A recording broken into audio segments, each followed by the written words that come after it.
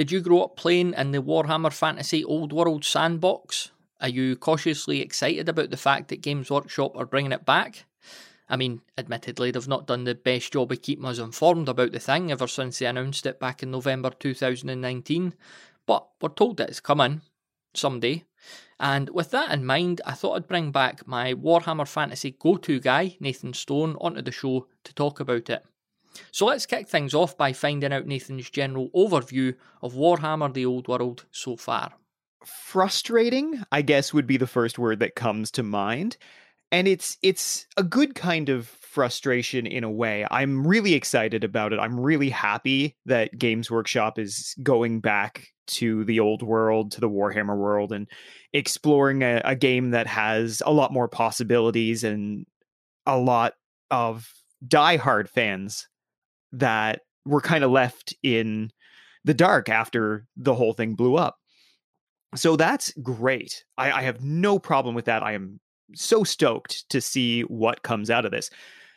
I guess my issue has been I am very frustrated with the lack of communication between Games Workshop and fans from when it was announced, which now feels like a trillion years ago. And today we've had very few updates. There was a great one in the summer that answered some very basic questions about what kind of game it would be. And for the most part, it's going to be a Warhammer game from what we've understood. Square bases, rank and flank, the classic. But at the same time, there's a lot of hype and excitement that had been generated when they made this announcement, and generated by things like the ongoing success of Warhammer Total War that got a lot of us, and me especially, I'm a very excitable guy, really wanting more from Games Workshop here. And there's been this odd periods of darkness between these little snippets of information that were given, and they're so erratic and they're so strange that it almost feels like Games Workshop every now and then remembers that they're actually working on this, and they're like, oh yeah, throw a bone to the fantasy guys. Because we've had interesting tie-in articles about Kislev, and they're going to be in the old world whenever it comes out, and that was kind of around when they were teasing Kislev for Total War Warhammer 3, so it was a nice little tie-in. We've gotten just tiny little snippets of what some Kislev units might look like. They told us that some of the things that would be in Total War Warhammer were going to be in this new old world game. But they're basic questions about the game that we still don't know. They didn't answer anything about what the game was going to be until the summer of this year. And it's been really odd that they couldn't just make a little web page about Warhammer the Old World and throw up, some designs every now and again. Just give us like a developer's diary, all that kind of stuff that they're doing in the background, and they have to do in the background anyway. I just don't understand why it's so in the dark, this whole development cycle. And I understand there's been so many things that have gone on for Games Workshop. They've got COVID to deal with. They got Brexit to deal with. They got all sorts of stuff. The global supply mess that's gone on.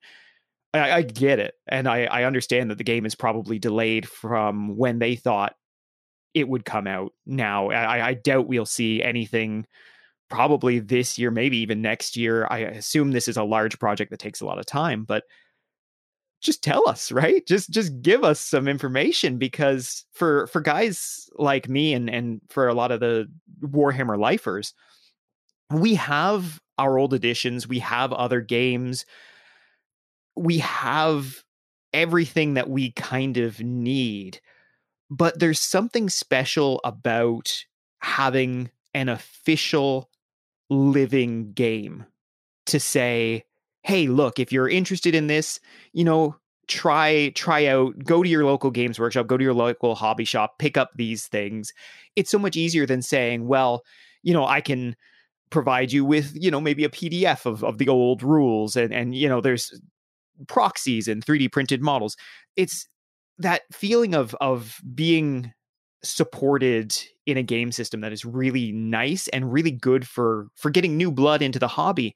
And right now, there is a lot of people who have been saying, hey, you know, I've been playing this Warhammer Total War game, or, you know, I've got friends that used to play the old fantasy, or maybe still do play the old fantasy. There is a market there, and they know that, and we know that.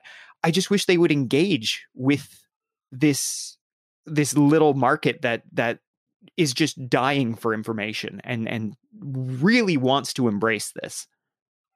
Yeah, you were saying on on your own podcast, they don't even, and you mentioned it there, they don't even have a website for the thing, which is incredible. It's wild. It's wild to think that in 2022 now, there's no dedicated website for Warhammer the Old World, and Games Workshop has thrown up websites for every conceivable thing under the sun before. Campaigns, they've done it for old like games that are no longer supported, or this is basic stuff, and it's I don't want to say it's marketing 101. I'm not a marketer, but it just seems so obvious to me and so odd that you're not engaging an audience that desperately wants to give you money and wants to be engaged and wants to be drawn back into, the warm clutches of the dragon that is Games Workshop, right? It's odd. I wish I had a reason for why any of this is happening, but I'm in the dark. And so all of the excitement that I have is kind of tinged by this secondary concerns of, where is this game going? What is it going to look like? Because we just don't have those answers yet. Yeah, so I suppose it's up to us to bring about a solution here, rather than us just complaining about it. What we're going to do is put ourselves in a hypothetical situation where one day, Nathan, you get an email or a phone call from somebody at Games Workshop, and they say to you, look, Nathan, big fan of the show, and we like, the stuff you've been saying and stuff like that. So what we're going to do, we're going to offer you a job as overseer of the new Warhammer Old World project, and we're going to give you unlimited budget, unlimited resources, unquestioned authority. So you could come in and do what you like with this thing. And I know that's huge, but you're coming in the door. First couple of things you're thinking about, what are they? Well, I mean, after graciously accepting this position, I will. I'll come in, probably, dressed up in some kind of homemade Chaos Warrior outfit. It's the Heinrich Himmler hat. You said, I do. I really want my Heinrich Himmler hat. Maybe that's it. Maybe I'm going as the Lich Master into Games Workshop. That's going to be my official title too. Everyone's going to have to call me that, and they'll hate it.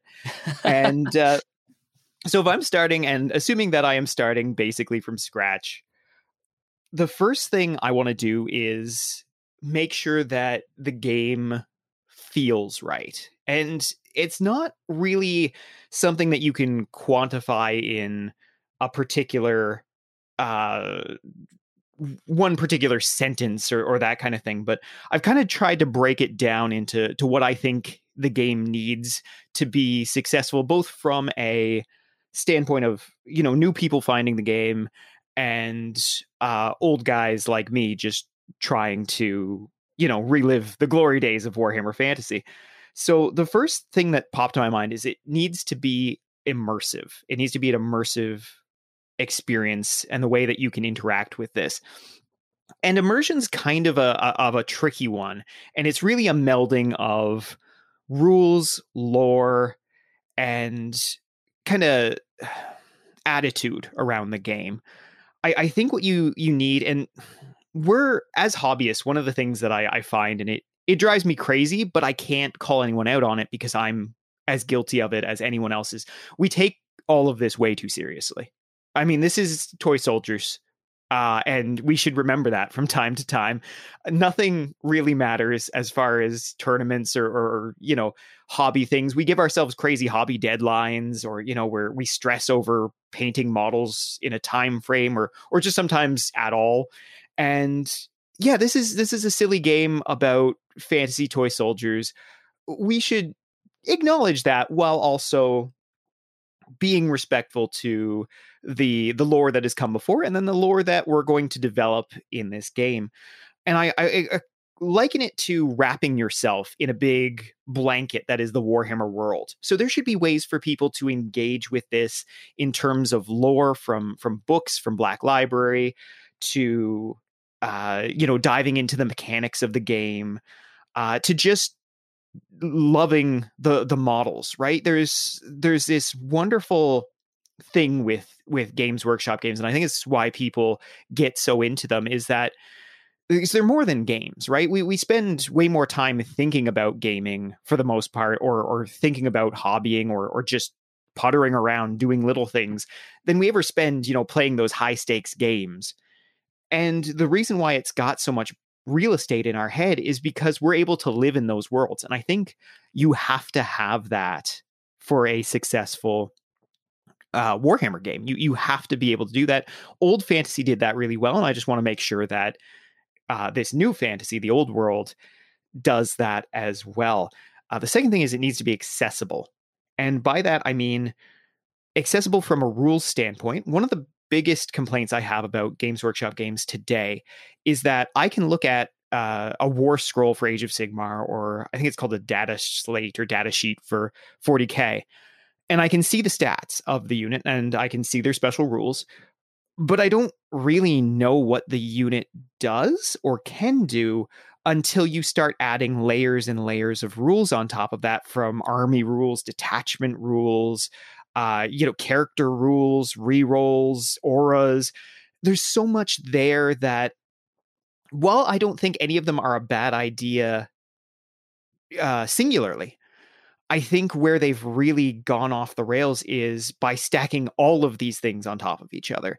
All of these rules make it exhausting to try and play or try to get a grasp of these new additions.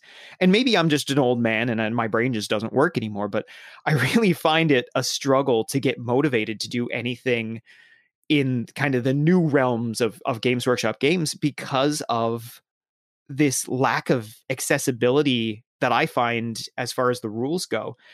The second way I mean accessibility is that this has to be a game that a kid can at least play to a basic level. I would never have gotten into this game if my friend hadn't found this. We were 8 when he found this. I was 9 by the time I got the game myself. We didn't play it right, not really, but we played it well enough, Warhammer Fantasy, and that's so important because, like cigarettes, you got to hook them while they're young. Adults might find and get into Warhammer, and I'm sure they do all the time. But like the kids, you grow up with a game like this in a world like this, these incredible spaces, and they just take over your brain like a drug. And here I am, as a 34-year-old, still talking about the stuff I loved then, and I think that's so important. They always say kids are the future, and I suppose that is literally the case. So you gotta, for the health of the game, down generations. I want to see people playing this in 2100. I'll be dead, but my ghost will see them playing this, and I'll have a big ghostly smile on my face. The last one is authenticity. It's just gotta be. It's got to feel like Warhammer when you play it and when you interact with it. This is a version of Warhammer Fantasy that they have told us is they're taking the best rules from 3rd to 8th edition. If that's the case, I got to see it. I got to see those classic stat blocks. I got to, when I put my armies down on the table, they have to look like Warhammer armies. That's kind of what I mean by authenticity. And I think those things kind of constitute the very first, like, that feel of the game. And if you nail those, that is a good foundation for your game, your house to be built on, as far as getting these things together. So in 1,000 or 20,000 words, that is the very first thing I would do. That's good, sitting down at your first meeting, just laying down the law to everyone. And also, you've sacked all the people that work there. Not that they're probably all great at their job, but you've just brought in loads of people who were around in like the 90s and that. That's it. That's it. And I'm gonna hit up the Facebook groups and hey, look outside. There's just loads of snottling pump wagons parked outside. So I like what you're saying there about the generational thing. So I think it was the episode I did with Josh about, we were looking over my first White Dwarf magazine, which was late 93, and I was saying on some of the photos, I noticed, in store Games Workshop photos, it was loads of kids, you're talking maybe 9, 10, 11, 12 years old. And I'm never in Games Workshop stores now, but I don't know that it would be like that now. And the few times I've been in there, it's your more cliched kind of Games Workshop player, your guy with a beard hiding away in the corner in the dark. So I don't know that they're those vibrant, sort of child-friendly places they once were. Yeah, it's unfortunate, and I can't speak to it, I think, any more than you can about what goes on at the Games Workshop stores. I do try to avoid them. There's only one of them in Halifax where I live, so it's pretty easy to just not go in there. But even when I was first finding it as a kid, yeah, that was it. Like, this was back in 96, and I would go in Toronto to there was a Games Workshop. It wasn't the closest one, but it was kind of a day trip. So sometimes my mom would take me out into the city, and we'd go to the Games Workshop at the Eaton Center, which is just a really big mall in downtown. And it would be packed with kids either my age or usually like a little older, kind of the 10 to 13 set. And they would just be everywhere, right? And parents would just leave their kids there to kind of babysit them while they did some shopping elsewhere in the mall. And my mom did the same thing, actually, so I can't badmouth that at all. But yeah, that was it. We would play on the little demo game tables as kids, and it was like this magical toy store that probably didn't want you calling it toys, but that's what they are, and that's what they were back then. And I do worry about accessibility for the miniature hobby in general, specifically Games Workshop, because the cliche thing is to complain about prices, and we certainly can, but there's not always a good way to access Games Workshop games anymore. Do you remember when you were a kid, they would have had, I mean, they still have these, but they, again, like, the prices have gone up and everything. There used to be super cheap little paint sets that would come with like a Chaos Warrior and a Space Marine. Yeah. And yeah, that was the first models I ever owned, was that little paint set, because I was still saving up for the big starter box. And yeah, those were wildly cool, I thought. And I don't know if it was more than $8 back in the day. And it was so cheap and it was so easy. And yeah, I wish I had a better answer, but it is something that worries me about that, because I would hate to see a generation kind of go without these games. And it as far as long-term health goes, I think you need that influx of young players, that really new blood kind of thing. And yeah, not to dwell on this aspect of the conversation too much, but these days they're competing with so much, kids' attention is so pulled towards, you've got top of the range video games and the internet and phones, so it is much harder, because this isn't an immediate gratification hobby. You've got to go in, collect your things, glue them up, paint them. This is very long tail, and I worry that a lot of young folk just don't have the patience to get involved in something like that now. You've got a good point. I can't say that for sure that I would have found this hobby and fallen in love with it in the same way if I had grown up in modern times, or even like the 2000s, because there is things like video games, which, I lost hundreds and hundreds of hours to as a teenager, but by that point I had kind of had that infection of Warhammer in my brain, so it never left. But if I had found that maybe later in life, maybe I only grazed the hobby, or maybe I'm just like, oh, that's cool, maybe I'll try that someday, but I never get into it. I think you're onto something with that, because there is so many distractions. There's so many things.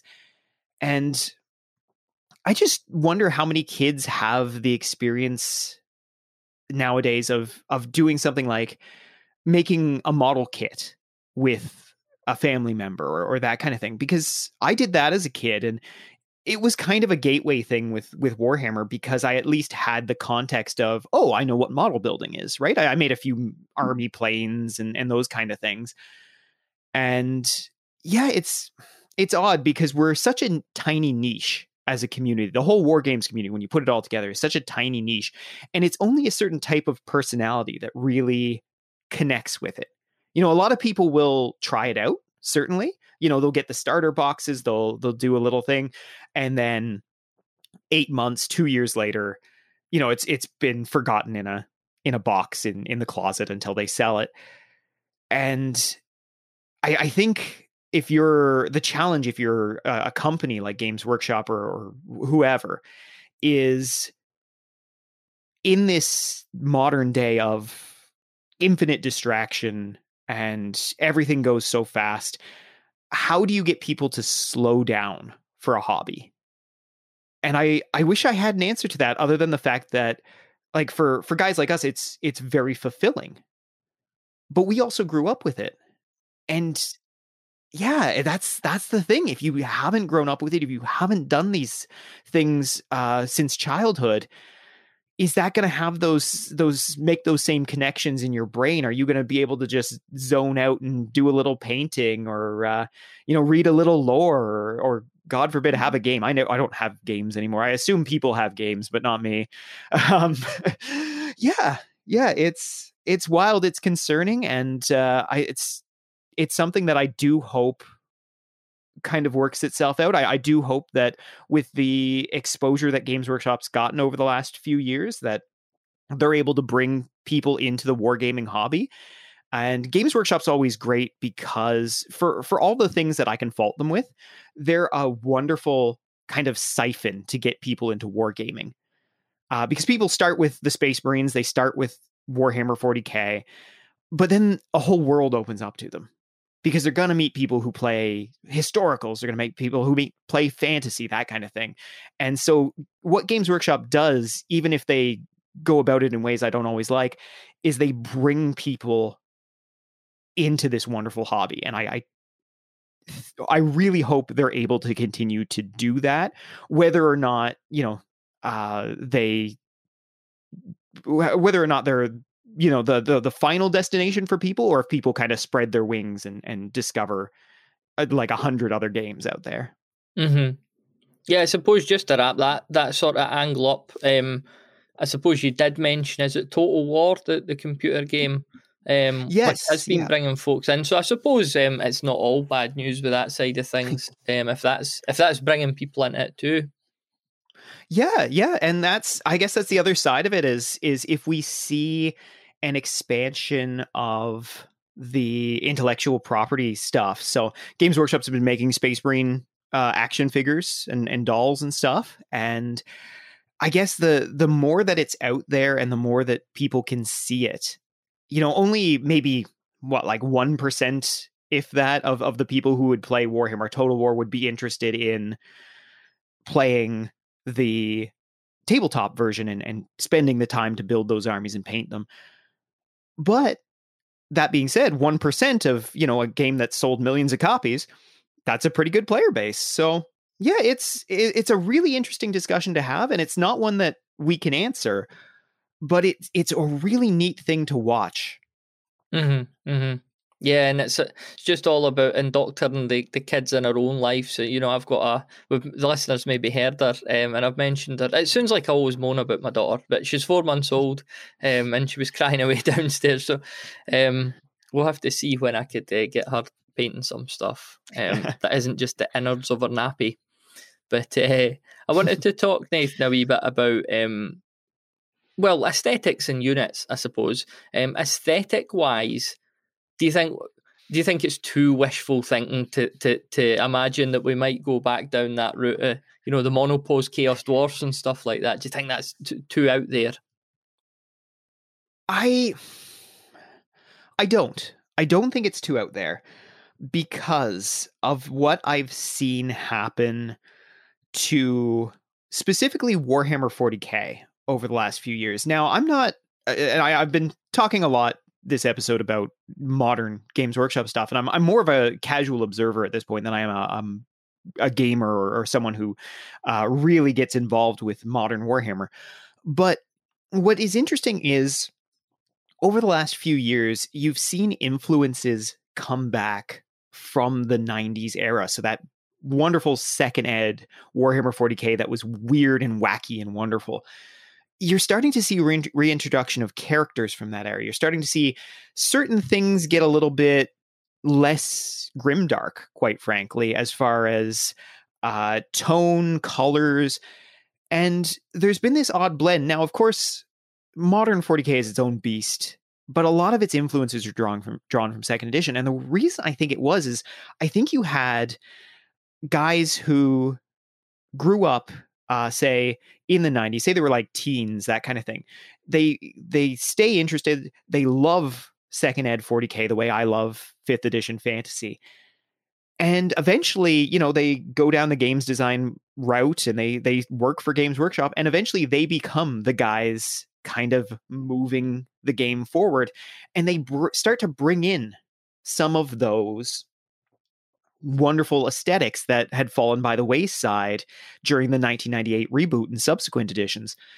So I don't see why that couldn't happen for Warhammer Fantasy.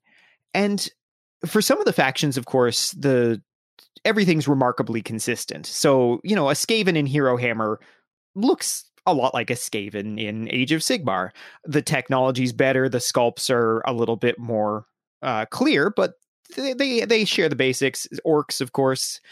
And then you've got stuff like Chaos Dwarves who changed so radically. Or, for example, Wood Elves were another one who went through a really interesting arc of changes. Ogres, of course, look entirely different from their 90s counterparts.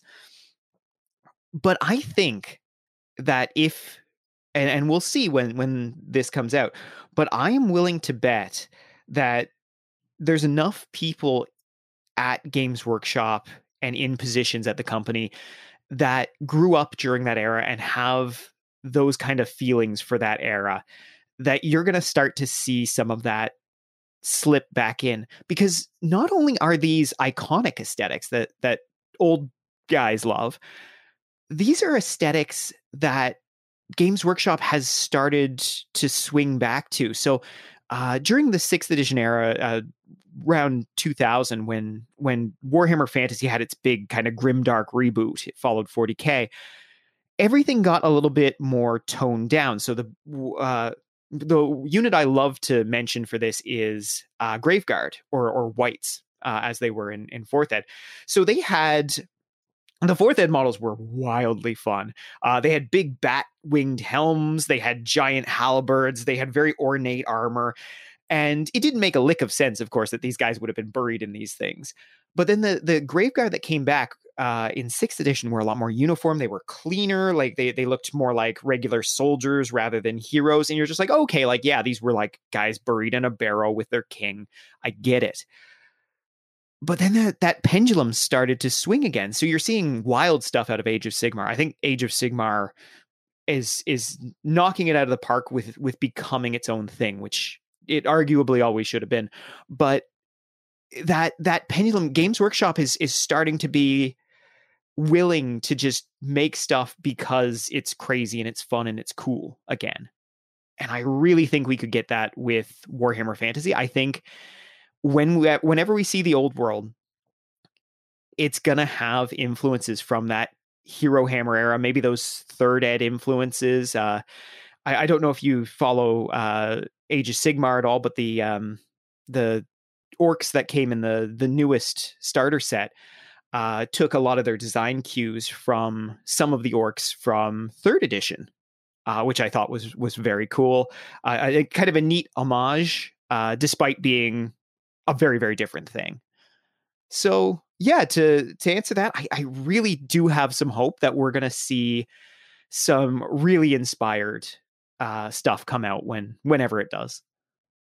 Yeah, really good point about the the fact that it's, this stuff doesn't exist in a vacuum. You've got people that grew up with it that are working in there, and that's a great sign. And then there's also, the more cynical but still maybe beneficial aspect that the marketing team at GW must look at eBay and see the price of Chaos Dwarfs and stuff, and they're not making a penny from that.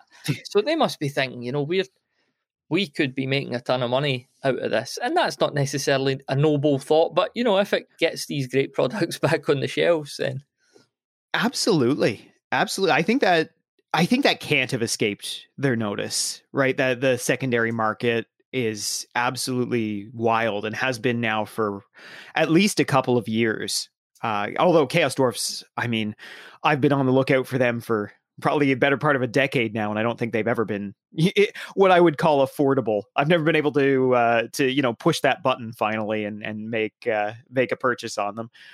What I wonder about, and this is something that maybe you've got an opinion on, the onset of 3D printing as a legitimate means to get miniatures now, right? We've had 3D printing for the better part of a decade, but now the quality is so good. It's so good. And there are great sculptors out there that have taken things like the classic 4th Ed Chaos Dwarfs, made facsimiles of those, and have been selling those. And I just wonder if Games Workshop comes out and they come out and say they do make the classic 4th Ed Chaos Dwarfs, and they're $70 for 10 or whatever. Do they sell what they're looking to sell? Or because this, we're the fantasy market isn't the 40K market. And what I mean by that is the people who are in it today tend to be older. They tend to have been around the block as far as Games Workshop goes.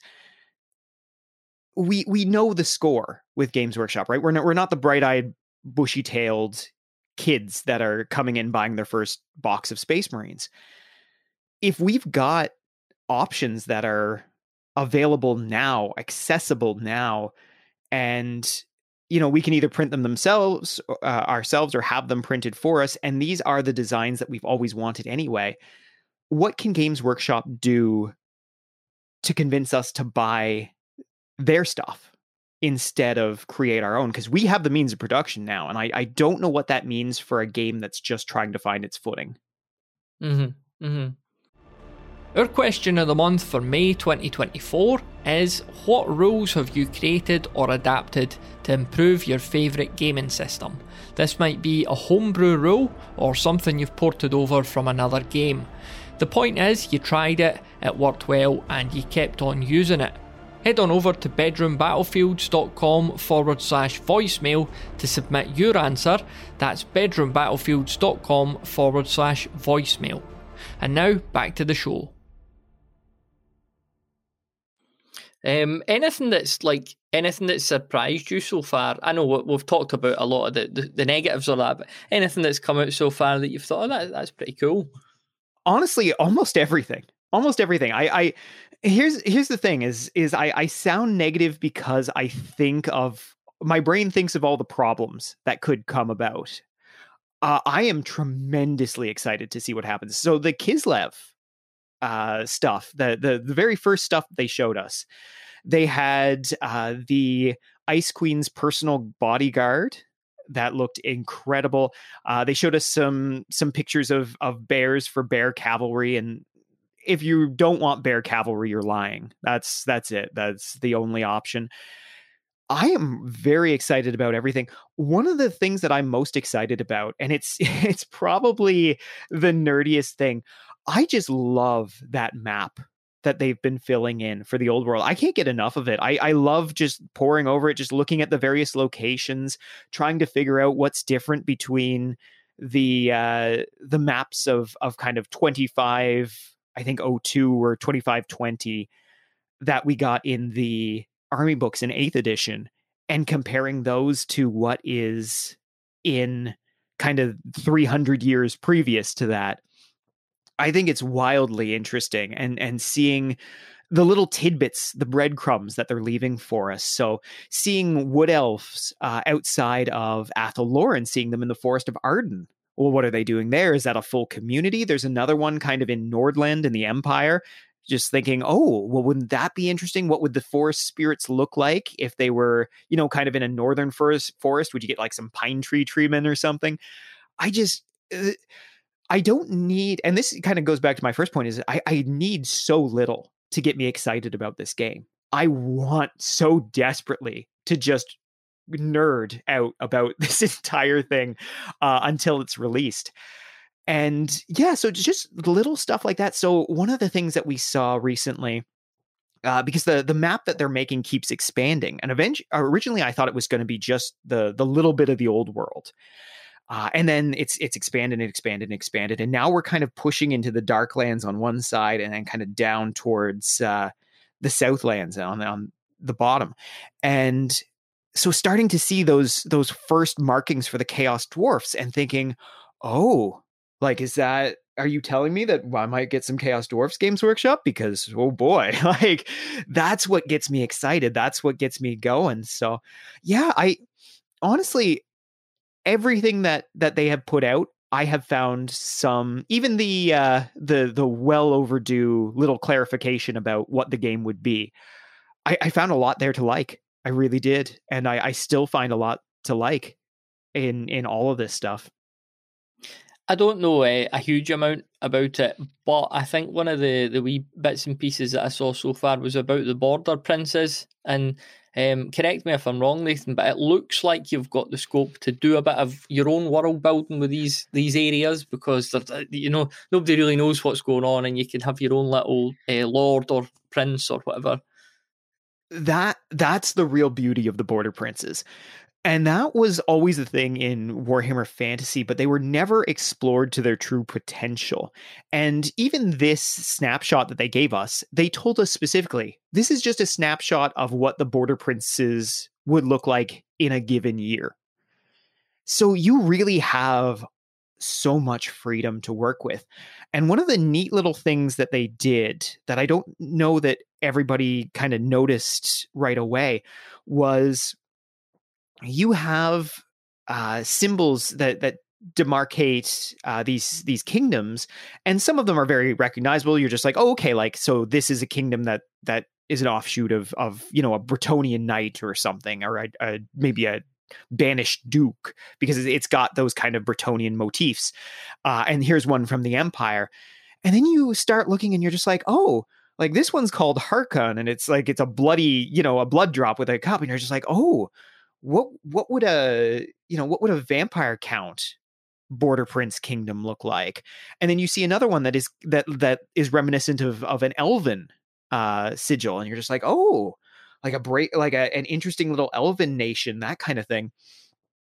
And yeah, the Border Princes are, if you take a look at the rest of the Warhammer world, and you're just like, nah, I kind of want to do my own thing, that gives you full license to make something that is completely unique and completely lore friendly, because the Border Princes are this wondrous, almost near lawless expanse of feuding petty kingdoms and lords on the upswing or the downswing. There's infinite possibilities there, and it's a nice space to have that is so close to the major kind of action points in the Warhammer world, because then it gives you those, if when you play a game, if you're a weirdo like me and you have to kind of make a whole story to go with it, I can't just sit down and play a game. I have to know why everyone's there and what they're doing. It gives you that ease of saying, well, my Border Prince army is marched southwards, we're going to plunder some of the Tomb King's pyramids or something, right? Like, it gives you that. And it's a region that I think a lot of people are going to have a lot of fun designing either mercenary forces for, or their own takes on Bretonnian or Elven or Empire forces. I want to just swing back around to your new job as Overseer, because I want to make sure we'd covered your full agenda on that front. Was there anything else you felt was quite pressing on your to-do list? You know what? One thing with if I was the old world designer, I think one of the things that I would put my foot down on, and you kind of mentioned it with like the return of like monopose models, but modern Games Workshop, they've really embraced this called 3 ways to play. And for 40K and for Age of Sigmar, they divided into open, which is just put whatever you want on the table and roll dice. Narrative, which is scenario play, and matched, which is either your tournament or your pickup game. I like that idea, but I think they've gone about this 3 ways to play the wrong way. Because what I see is the possibility of having a single game scratch kind of multiple itches. So not just like the narrative itch or the match play itch. Like I play points for all my games, but I would describe them all as narrative games still. What I would do is have 3 ways to play, one called Mighty Empires, one called something like Warhammer Classic, and the other one called Path to Glory. And the way it would work is Path to Glory is your skirmish option. It is Warhammer Skirmish. And you've got your little war band. You have ways to make them stronger. If you want to go with the chaos theme, like the original Path to Glory, I'm super cool with that. But basically, it is your entry point. You have super customizable. Everybody's got their weapon. Old school kind of Mordheim feel.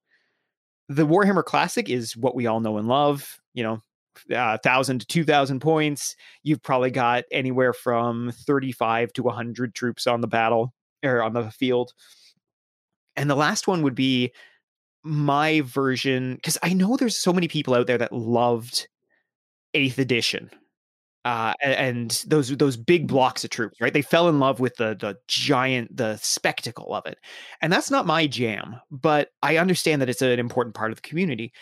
I would want to go with like a 6th edition core for this old world. But what I would do is have a separate game type called Mighty Empires that would be basically apocalypse level Warhammer. So if you want to throw down with like 200 models, regiments of 40 to 60 night goblins or whatever, this is your space.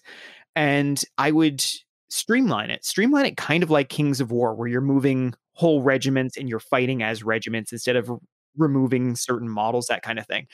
I think if Games Workshop embraced the fact that in modern war games, there's so many out there now that are miniatures agnostic. So I can take my Warhammer miniatures. I can play Kings of War. I can play Frostgrave. I can play any number of things.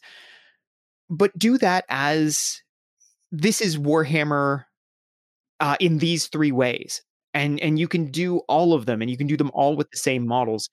And to that point, I think one of the things that you must do if and I don't care if they're taking my advice here or not, but one of the things that they absolutely must do is bring back monopose unit filler troops. So you remember the old plastics from like the old plastic Chaos Dwarfs. There used to be ones for pretty much every army, at least a couple of ways. Old Empire halberdiers. And they filled out your back ranks, and then you bought some command models, and you made your unit. We need that. We need that desperately, because I am sure that one of the ways that Games Workshop made sure that 8th edition fantasy failed was making it so inaccessibly expensive to build out big units and to get that spectacle, right? Because that's what a lot of people want. And that's, I think, where you need to give us the unit filler. Give us the guys that are all holding their axes the same way. I love those guys. I love monopose plastics from that era. I enjoyed the ones that they made even later on. That was kind of what I wanted to mention there in the if I was the overlord of the old world. That's kind of what I would do, because I think there's room for everyone. In terms of, what was your favorite edition of Warhammer Fantasy? I think we can all get some amount of joy out of this old world project, but I think it requires them to make it almost into a couple of different games, or at least give us a couple of different game modes in which to play. Yeah, it's a great point. I'm the same, Nathan. I love the monopose, and I don't know if that's just nostalgia speaking, but I think there's a pragmatic benefit of the monopose too. Because if I think back to, I used to pick up miniatures. We went down on holiday to England. It wasn't a Games Workshop, but it was like a Toy Master shop, and they had the small Games Workshop area. So me and my brother would pick up. We had Plague Marines, we had High Elves, we had Chaos Dwarves. And we could get, we're kids at the time, we could get the box open and you could have the miniatures lined up on the table and you're just kind of, messing about with them, not playing an actual game with them or that. But these days, I've mentioned on the show before, I bought some skeletons and some marauders at the modern Games Workshop range, and they're fantastic miniatures. But you open them and it's just arms, legs, heads, And as a kid, we want to instill in them the patience and the slowness of the hobby, but you can only do that so much. If you're opening that and saying, right, 2 weeks to scrape all the flash off these, whereas you open the monopose, you can just break them off the sprues and stick them in the base, and there they are. There's your model. So it's that. It's more instant gratification without it being internet instant gratification, if that makes sense. Yeah, you've made a fantastic point there. And it goes back to that accessibility, right? That's how you get kids. I wasn't, as a 9-year-old, I wasn't patient enough to do big models yet. Like I got a Keeper of Secrets, one of the old ones that would fit in the blister. And it took me forever to get that together. And it was like 6 pieces. But it was big and it was metal and I didn't know how to work with it. But yeah, those monopose, those early Saurus where the only option was, were they going to hold their arms slightly up or slightly down? That was it. But I got those on the table and I could start playing with them. And that's what you got to remember, is that not everyone is going to, if you're going for kids, which I think you absolutely need to, you got to remember that they're going to play with them like toys. They might play with them properly at some points, but they're also just going to put them on the table and like make up little games where they fight. and that's necessary. I'm not saying ditch the multi-pose kits, have a couple of options for each army. Things like, say, if it was dwarves for the army, I would have dwarf warriors and I would have the quarrelers, the crossbowmen. And I would make sure that those models were either 1 or 2 pieces. You get them out, you put them on the base. And if people want the multi-pose ones, you've got the multi-pose kits available, but make it so that we can have these things and make it so that people can build an army, a decent sized army for a decent price, and make sure that you're not ignoring the young part of the hobby. And I think you can't go wrong with that. Yeah, I was just thinking, what would be the stupidest model or races or units to be monopose? Imagine Snotlings or zombies. Imagine them all regimented. How funny that would be. No, I take it they did. They never did monopose zombies back in the day, did they? No, we got the metal ones, and then I think in 98 or 99 we got those multi-part that lasted for like 25 years or something. Yeah. There's some models that have always kind of just been only the metal or multi-pose, and then there was some that we got 1 or more different monopose kits for it. But I think my first ever multi-pose were the skeletons. I don't have them anymore. I sold them, frustratingly, but putting them together, that was a lot of fun because I'd been in the hobby a few years by then, so I kind of knew what I was doing. But if that was the first unit that I'd bought, it would have been more frustrating than anything else, because I just wanted to rip that cellophane off, open the box, and just see everything there. It's ready to go almost. So yeah.